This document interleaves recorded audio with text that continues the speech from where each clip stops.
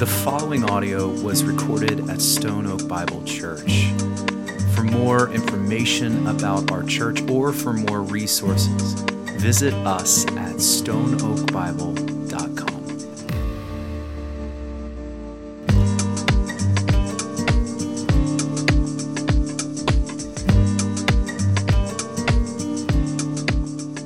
This morning is nothing like what I was expecting. I was expecting to be in our location. I was expecting us to have our service. I was expecting us to be able to gather together and many more to be able to gather online. But as you can see, we're in my living room this morning. As you can see, things are not exactly what I was expecting yet. You know what? That's okay.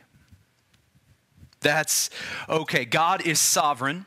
He is good, and therefore we can rest in Him. Yesterday evening, let me just kind of get us caught up here. Yesterday evening at around 7 o'clock, many of you actually received an alert, an emergency alert on your phone from the city of San Antonio, and many more probably saw this online, but this is what we read. So the COVID-19 virus is spreading rapidly across Bexar County. Local hospitals are approaching capacity. Protect yourself and your family. Stay home except for essential activities. Wear face covering and avoid gathering with people outside your household. Stay safe.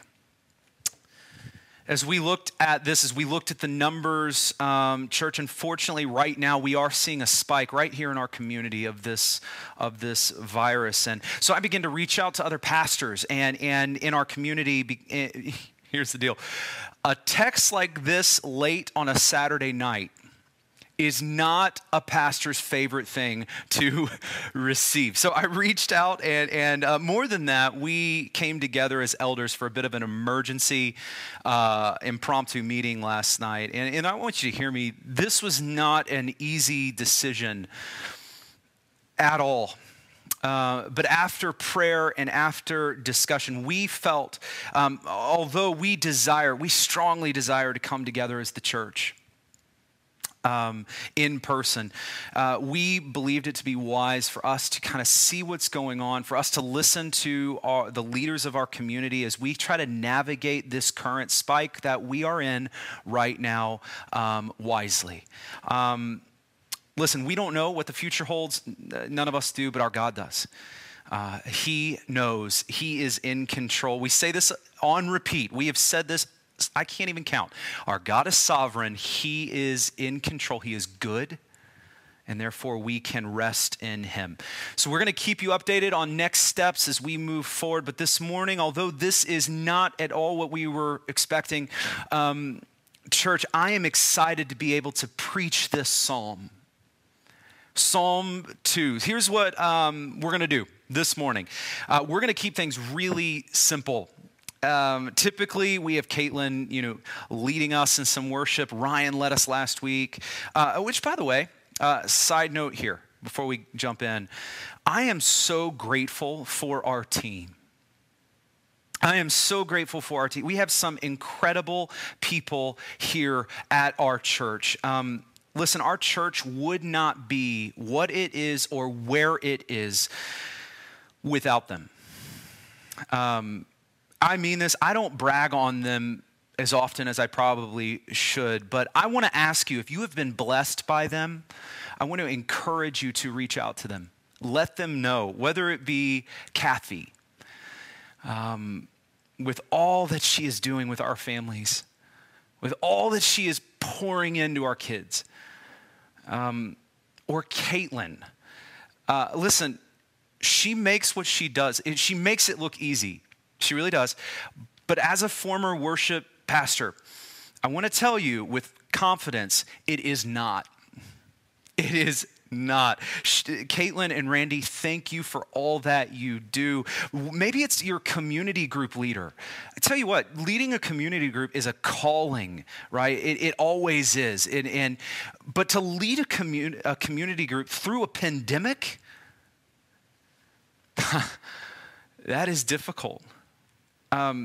Thank you for all that you are doing, leaders here at Stone Oak Bible Church. Thank you for all that you are doing and the way you're serving our church family so well. Now, if we were in person, I'd probably ask, all of us to, applaud them and clap, but it probably wouldn't have the same impact here this morning. So instead, if you're joining us online on our platform, would you blow up the chat right now? Would you just blow it up, and would you just express your gratitude? More than that, if you've been blessed by them, would you just take this time sometime this week, whenever, to reach out to them and let them know? All right, where was I? This morning, expectations for this morning. So this morning is going to be simple. Even before COVID-19 hit, we are an intentionally simple church. We have been, this is who we are. Well, this season gives us the ability to lean deeper into that value that we have as a church. So this morning we're keeping it simple. Instead of music, I'm going to preach like triple the length. No, I'm joking. I won't do that. But we're gonna keep things simple with preaching, with prayer, with scripture, and that's it. So that's what we can expect this morning. I'm excited for Psalm 2, and I want to ask you to join me in Psalm 2. And this is going to be a kind of a good old-fashioned gospel sermon this morning. And one more thing before I pray. Although this is definitely not what I was expecting this morning, I believe this is exactly what God has for us. I believe that God is going to use this time. I believe that He is going to do a work in us this morning through His word. So to that end, church, wherever you are joining me right now, would you just bow your head with me and let's pray as we come to our Bibles. Lord, we thank you and we praise you because you are sovereign, you are in control, Lord, and you are good. This morning, as we have this ability to gather across our community online, I just pray that you would work, that you would move, and that you would speak through your word as you have promised to do. In Jesus' name, amen. Amen. All right, well, if you have your Bibles, grab them. We're going to be in Psalm 2. While you're getting there, this psalm could potentially cause quite a bit of confusion. Let me kind of show you why that is true. So this psalm has an immediate context and it has an ultimate context. So it has an immediate context and an ultimate. So meaning the immediate context of this psalm, as we're going to see, is David. A real king, real people, real time, real nations raging, right? But this psalm also deals with an ultimate context of Christ. And this is a messianic psalm. And to read this psalm, church, without seeing Jesus is to read this psalm incorrectly.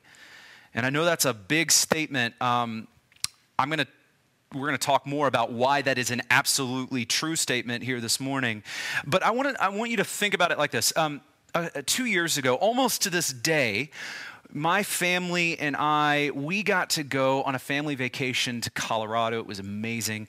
And on that trip, Candace and my sister, it was actually on her birthday, and her husband, we got together and we decided to climb West Spanish Peak.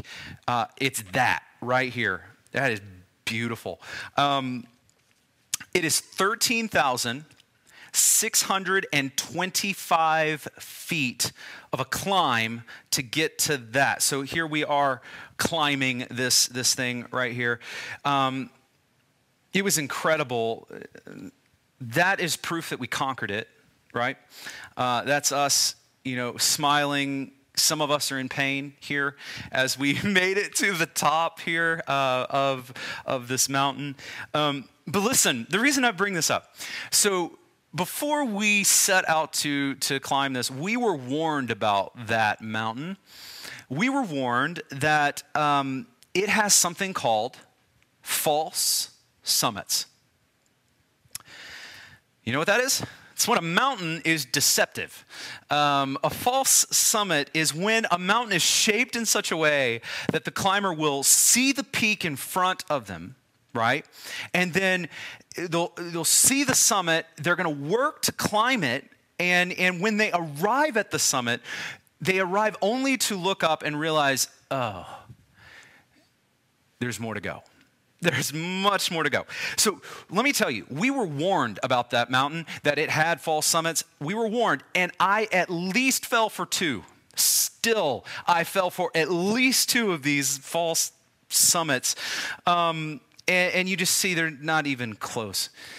Listen, Psalm 2 is a lot like West Spanish Peak and its false summits. What we have here right now is a false summit before we get to the ultimate summit or the real summit.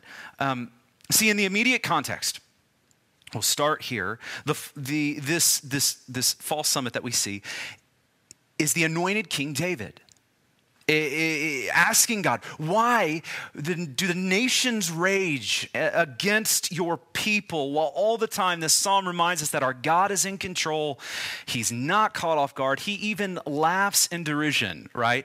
And then he gives David this decree, and then he warns the nations, rulers and enemies of Israel, be wise, be warned, submit yourself to the king, and the wrath of God will then be turned into refuge, and you will be blessed, right? And with that, we have arrived at the summit, right?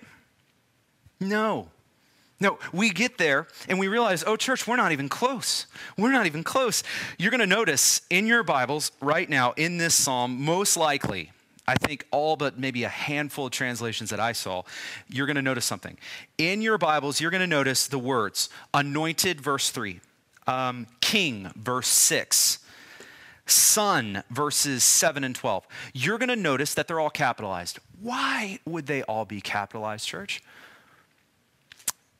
It's because the translators of your Bible are telling you, warning you, this is a false summit. This is a false summit. See, we're not just dealing with David. We're in the ancient kingdom of Israel. No, this is Jesus. So how do we know that? Let's just get this out on the table here. How do we know this? Is it just one of these things that we've tried to find Jesus under every rock and in every corner? How do we know that this psalm is truly to point us to Jesus? Well, I want to give us three things, at least three things that just make this irrefutable. The first is this, that the New Testament, it's because the New Testament itself tells us that this psalm is about Jesus. This psalm is quoted directly or indirectly throughout the New Testament. I want us to just consider one for the sake of time. This is Acts 4, but in this text, what we're going to see is that Peter and John, they're arrested and told, stop it, stop sharing the gospel. And I'm paraphrasing here, but they say, sorry, can't do that. We have to proclaim it, all right? And then they're released. They go to the church, and in their report to the church, they cry out to God using Psalm 2. Let's look at this together. So, Sovereign Lord, who made the heavens and the earth and the sea and everything in them, who through the mouth of our father David, your servant said by the Holy Spirit. What is that? Well, it's showing you the summit, the false summit, David. But he doesn't stop there, because then it quotes our psalm. It says this: why did the Gentiles rage and the peoples plot in vain? The kings of the earth set themselves, and the rulers were gathered together against the Lord and against his anointed. Then listen to this. For truly in this city there were gathered together against your holy servant, Jesus. whom you anointed. What just happened here? Well, they saw this psalm. They read this psalm, Psalm 2.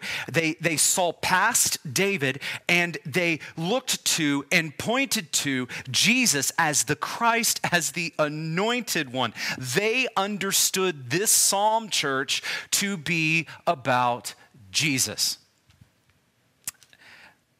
We could say more, we could look at many more texts, but how do we know that Psalm 2 is about Jesus? Well, because the New Testament tells us that this psalm is about Jesus.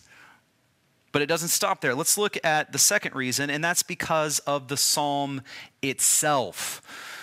Here's what I'm getting at here. Verse 7 of our psalm says this: the Lord said to me, you are my son. Today I have begotten you. This is an important verse. If you're familiar with John 3:16, what does it say? For God so loved the world that he gave his only begotten Son. Only begotten Son. See, begotten means that it comes from like kind. Begotten means that a human begets a human, a goat begets a goat. I don't know if begets is the right, we're just going to go with it. A goat begets a goat, right? It's God the Father having only one begotten Son, only one from like kind to like kind. Begotten is the language used to refer to the Godhead, the second person of the Trinity, the Son. In fact, I want to read this to you. This is Hebrews 1. Hebrews 1 says this: long ago, at many times and in many ways, God spoke to our fathers by the prophets.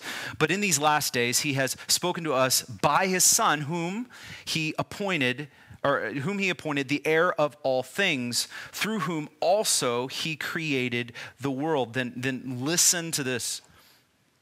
He is the radiance of the glory of God, the exact imprint, that's like kind to like kind, of his nature. And he upholds the universe by the word of his power. After making purification for sins, he sat down at the right hand of the majesty on high, having become as much superior to the angels as the name he has inherited more excellent than theirs. And then listen to this. For to which of the angels did God ever say, you are my son, today I have begotten you? Now, of course, this is a rhetorical question because, of course, this is only Christ. This is only Christ. God has only one begotten Son, and that is Jesus Christ. So the New Testament, this psalm itself, but thirdly, we need to look at Jesus himself. Because of Jesus himself. There's a scene in John where Jesus is kind of making the religious leaders mad. He does that quite a few times. And they're accusing him, rightly, of being equal to, or claiming he is equal to God, being God. And Jesus responds to them by saying, look, you search the scriptures because you think in them you have eternal life. But then listen to his statement. And it is that is the scriptures in this context, the Old Testament scriptures, that bear witness about me. About me. So Jesus says the Old Testament scriptures bear witness to me. In other words, don't stop at the false stomachs. Keep looking up. Keep looking up. This morning, church, we are going to keep looking up. And we're going to do something here. I'm about to walk us through the psalm, but I want us to do something here that might be a little odd. When we read scripture, and not just Psalm 2, by the way, when we read any scripture, we can easily fall into the mistake of always associating ourselves with the hero. The good guy. So we read David and Goliath, and of course we are David, right? We read Joseph and his narrative in Egypt, and we are Joseph, right? And when we do this, so often we completely miss it. when we associate ourselves with the hero, see, who we associate ourselves with changes the way we read. In other words, let me give you an example. So if you associate yourself with Joseph and the Joseph narrative in Egypt, you walk away with some really cool life lessons of, how to persevere, maybe about forgiveness, and all good. But when you allow yourself to see past that summit and look on, when you see how Joseph points us to Jesus, then you not only walk away with some life lessons and life hacks, you walk away with the gospel. You walk away with the gospel, and this is the true power. See, we can bypass that power when we put ourselves as a hero, when Scripture has a hero and it's not you. And so I want to challenge us to do something here.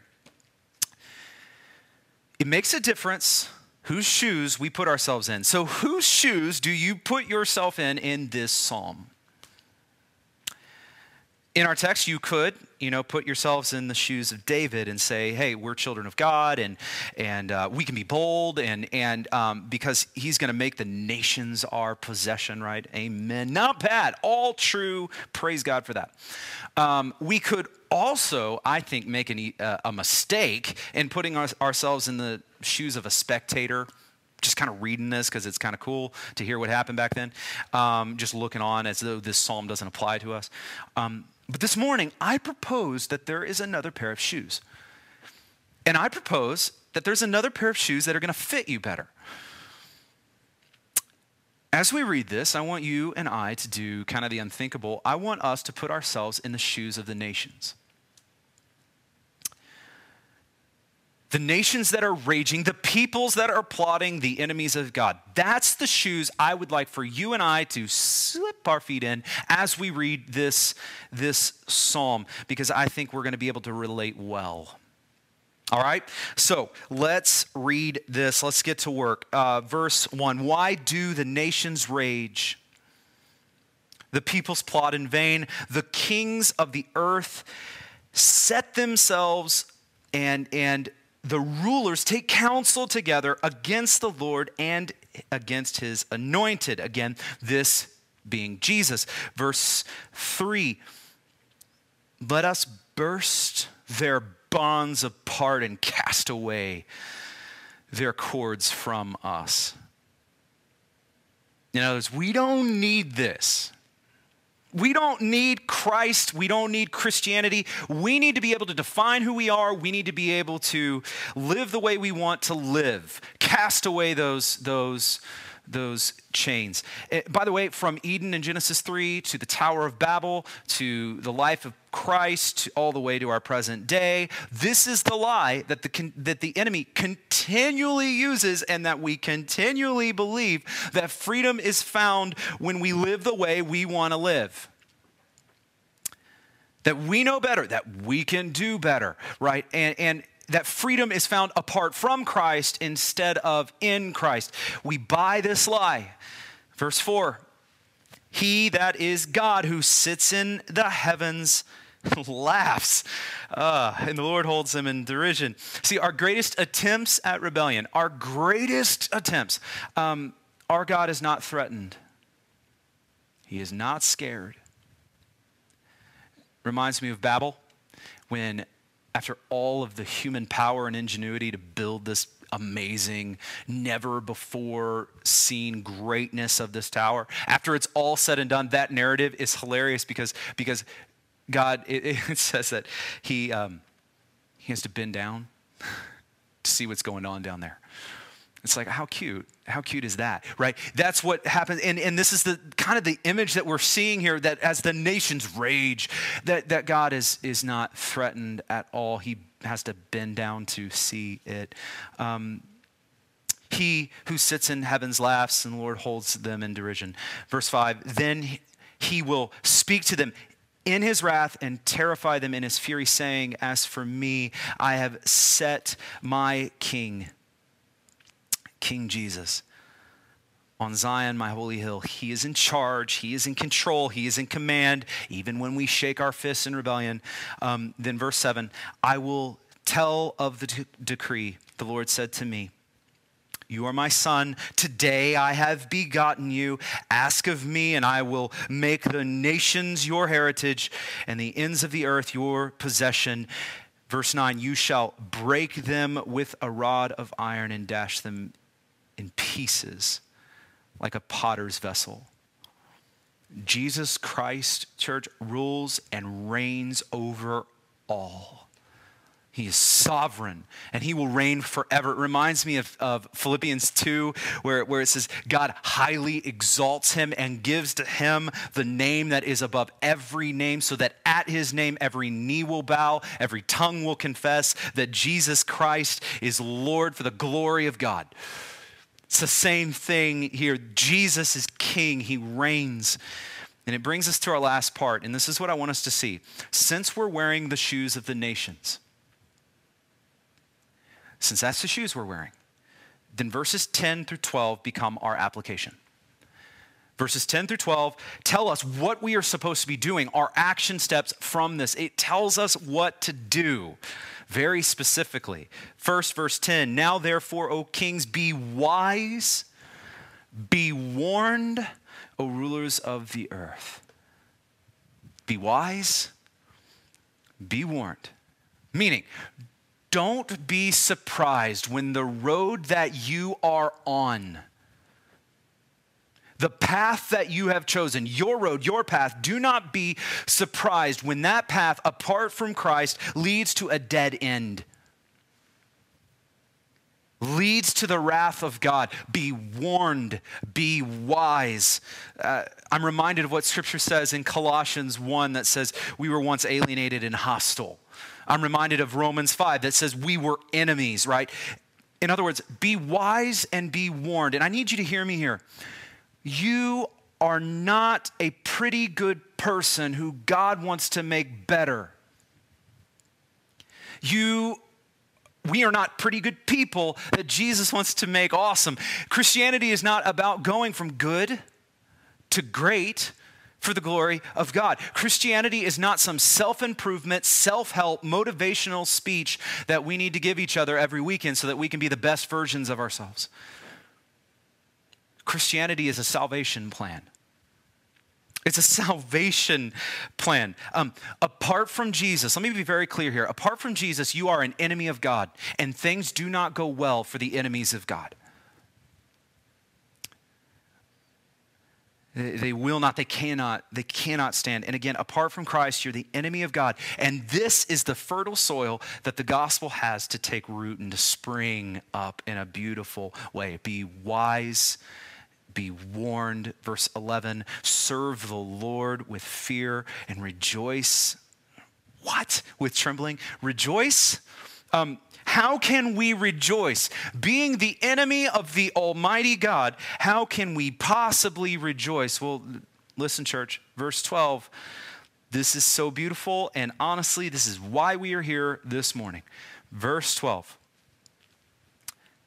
kiss the Son, lest he be angry, and you perish in the way, for his wrath is quickly kindled. Blessed are all who take refuge in him. I'm titling this message from wrath to refuge because this is exactly the message of the gospel. Let's look at this. It says, kiss the Son, lest he be angry and you die. What is going on there? What kind of kiss is happening here? Church, this is about submission. Submission. This is the kiss that a king receives as people come before him in humility, that they kiss his ring as a sign of respect and as a sign of submission. It's to say, I place myself under you. I place myself under you. Let me show you a negative example of this in Scripture. In 1 Kings 19, God is doing a little house cleaning of some idolatry that had taken root. And in verse 18, some are spared because listen to this. Yet I will leave 7,000 in Israel. Listen to this. All the knees that have not bowed to Baal, and every mouth that has not, kissed him. Again, same language. This is bending a knee. This is kissing the ring. This is worship. This is submission. This is placing ourselves under the authority of. It calls us to ask, church, whose ring are we kissing? We might not have bent our knee to a shiny object that we call Baal, but we have our Baals. And most commonly, the most common one that I see, at least in me and in my community, the most common Baal that I see is the temptation to worship ourselves and to think that we know better and to think that we are smart enough, strong enough, we don't need any. That's the most common one I see. But here the psalm says, kiss the Son. Come before him. Submit yourself to him. But I have to ask in this, we've just been talking about how we're enemies, right? Do you see the danger in this? Does this seem and feel just a bit off? I mean, enemies don't just like bust through, walk in and into the throne room of the king. That's suicide. But church, this is the gospel. This is a wonder of the gospel. If you and I don't understand that apart from Jesus, that we are an enemy, then we cannot possibly understand how truly beautiful it is what I'm about to say. Romans 5, I referenced this earlier, but I'd love to just listen to the language here of Scripture as it articulates this beautifully. It says, for a while you were still weak, aka enemy, at the right time, Christ died for the ungodly, aka enemy.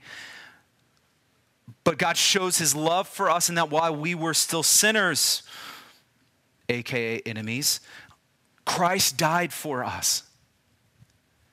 Since therefore we have now been justified by his blood, much more shall we be saved by him from the wrath of God. For while we were enemies, we were reconciled to God by the death of his Son. Much more now that we are reconciled shall we be saved by his life.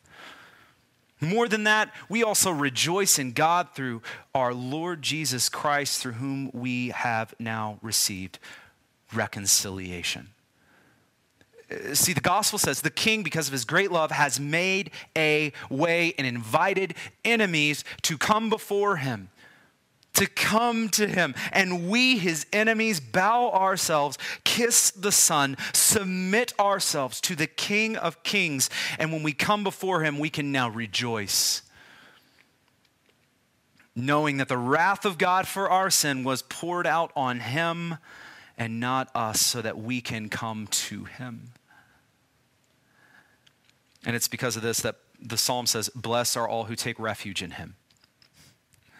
Blessed are all those who take refuge in him. It's from wrath to refuge. Listen, the all-powerful God of creation, who was once set out against you, is now set out for you. Scripture says, you who were once children of wrath are now children of refuge. So take this in.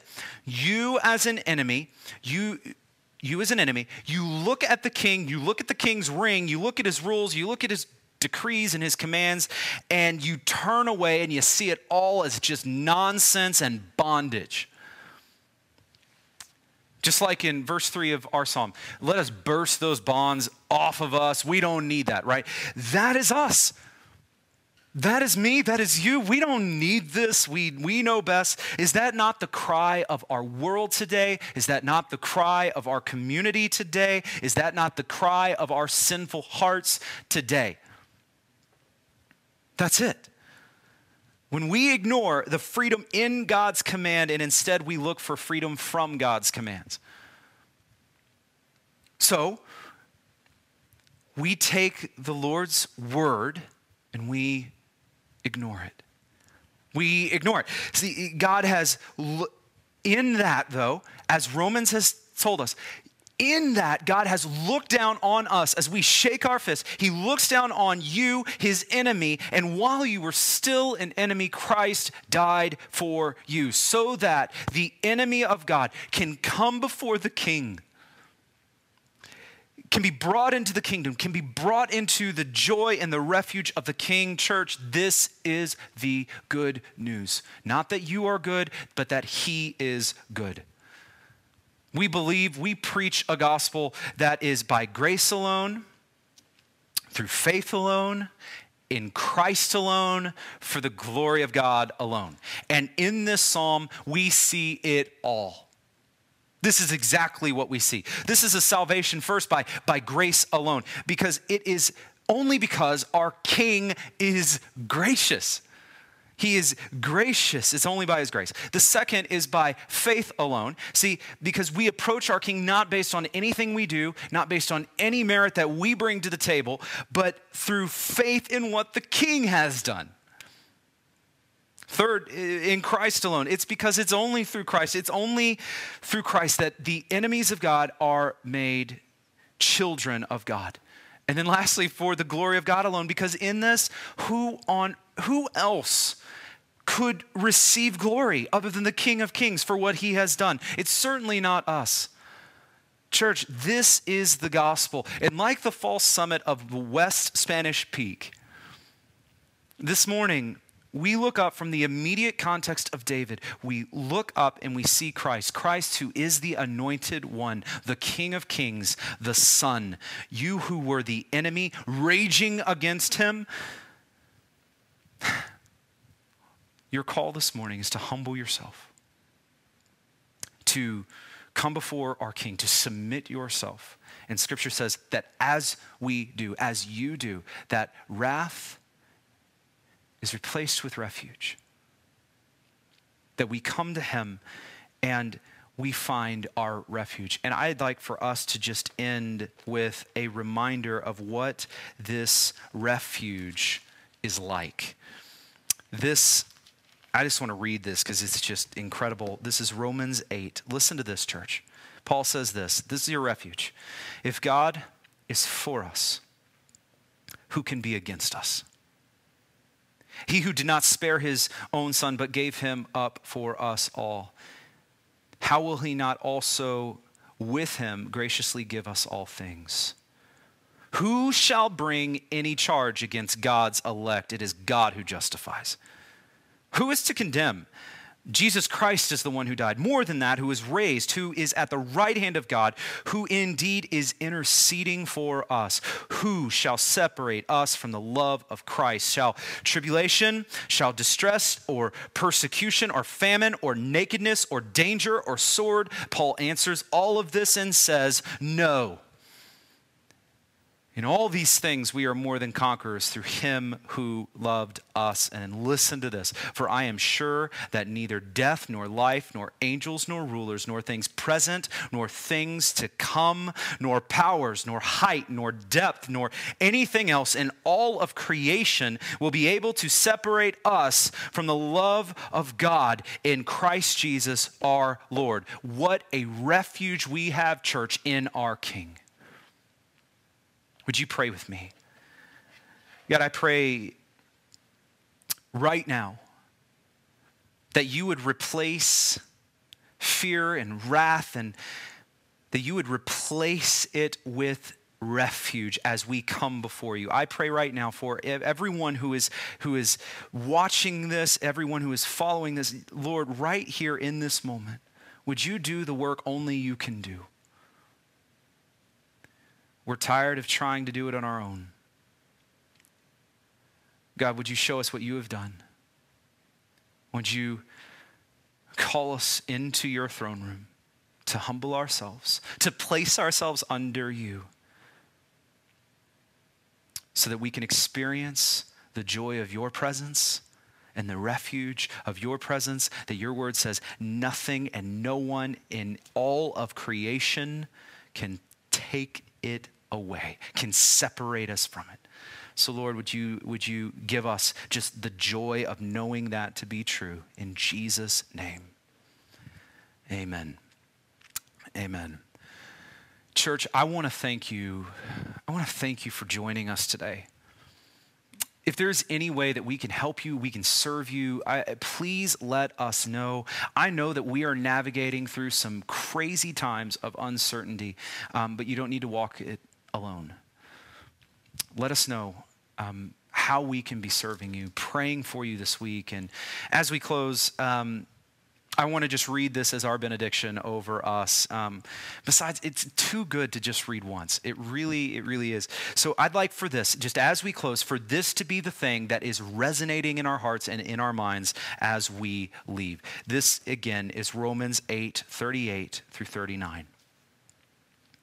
For I am sure that neither death nor life, nor angels, nor rulers, nor things present, nor things to come, nor powers, nor height, nor depth, nor anything else in all creation will be able to separate us from the love of God in Christ Jesus our Lord.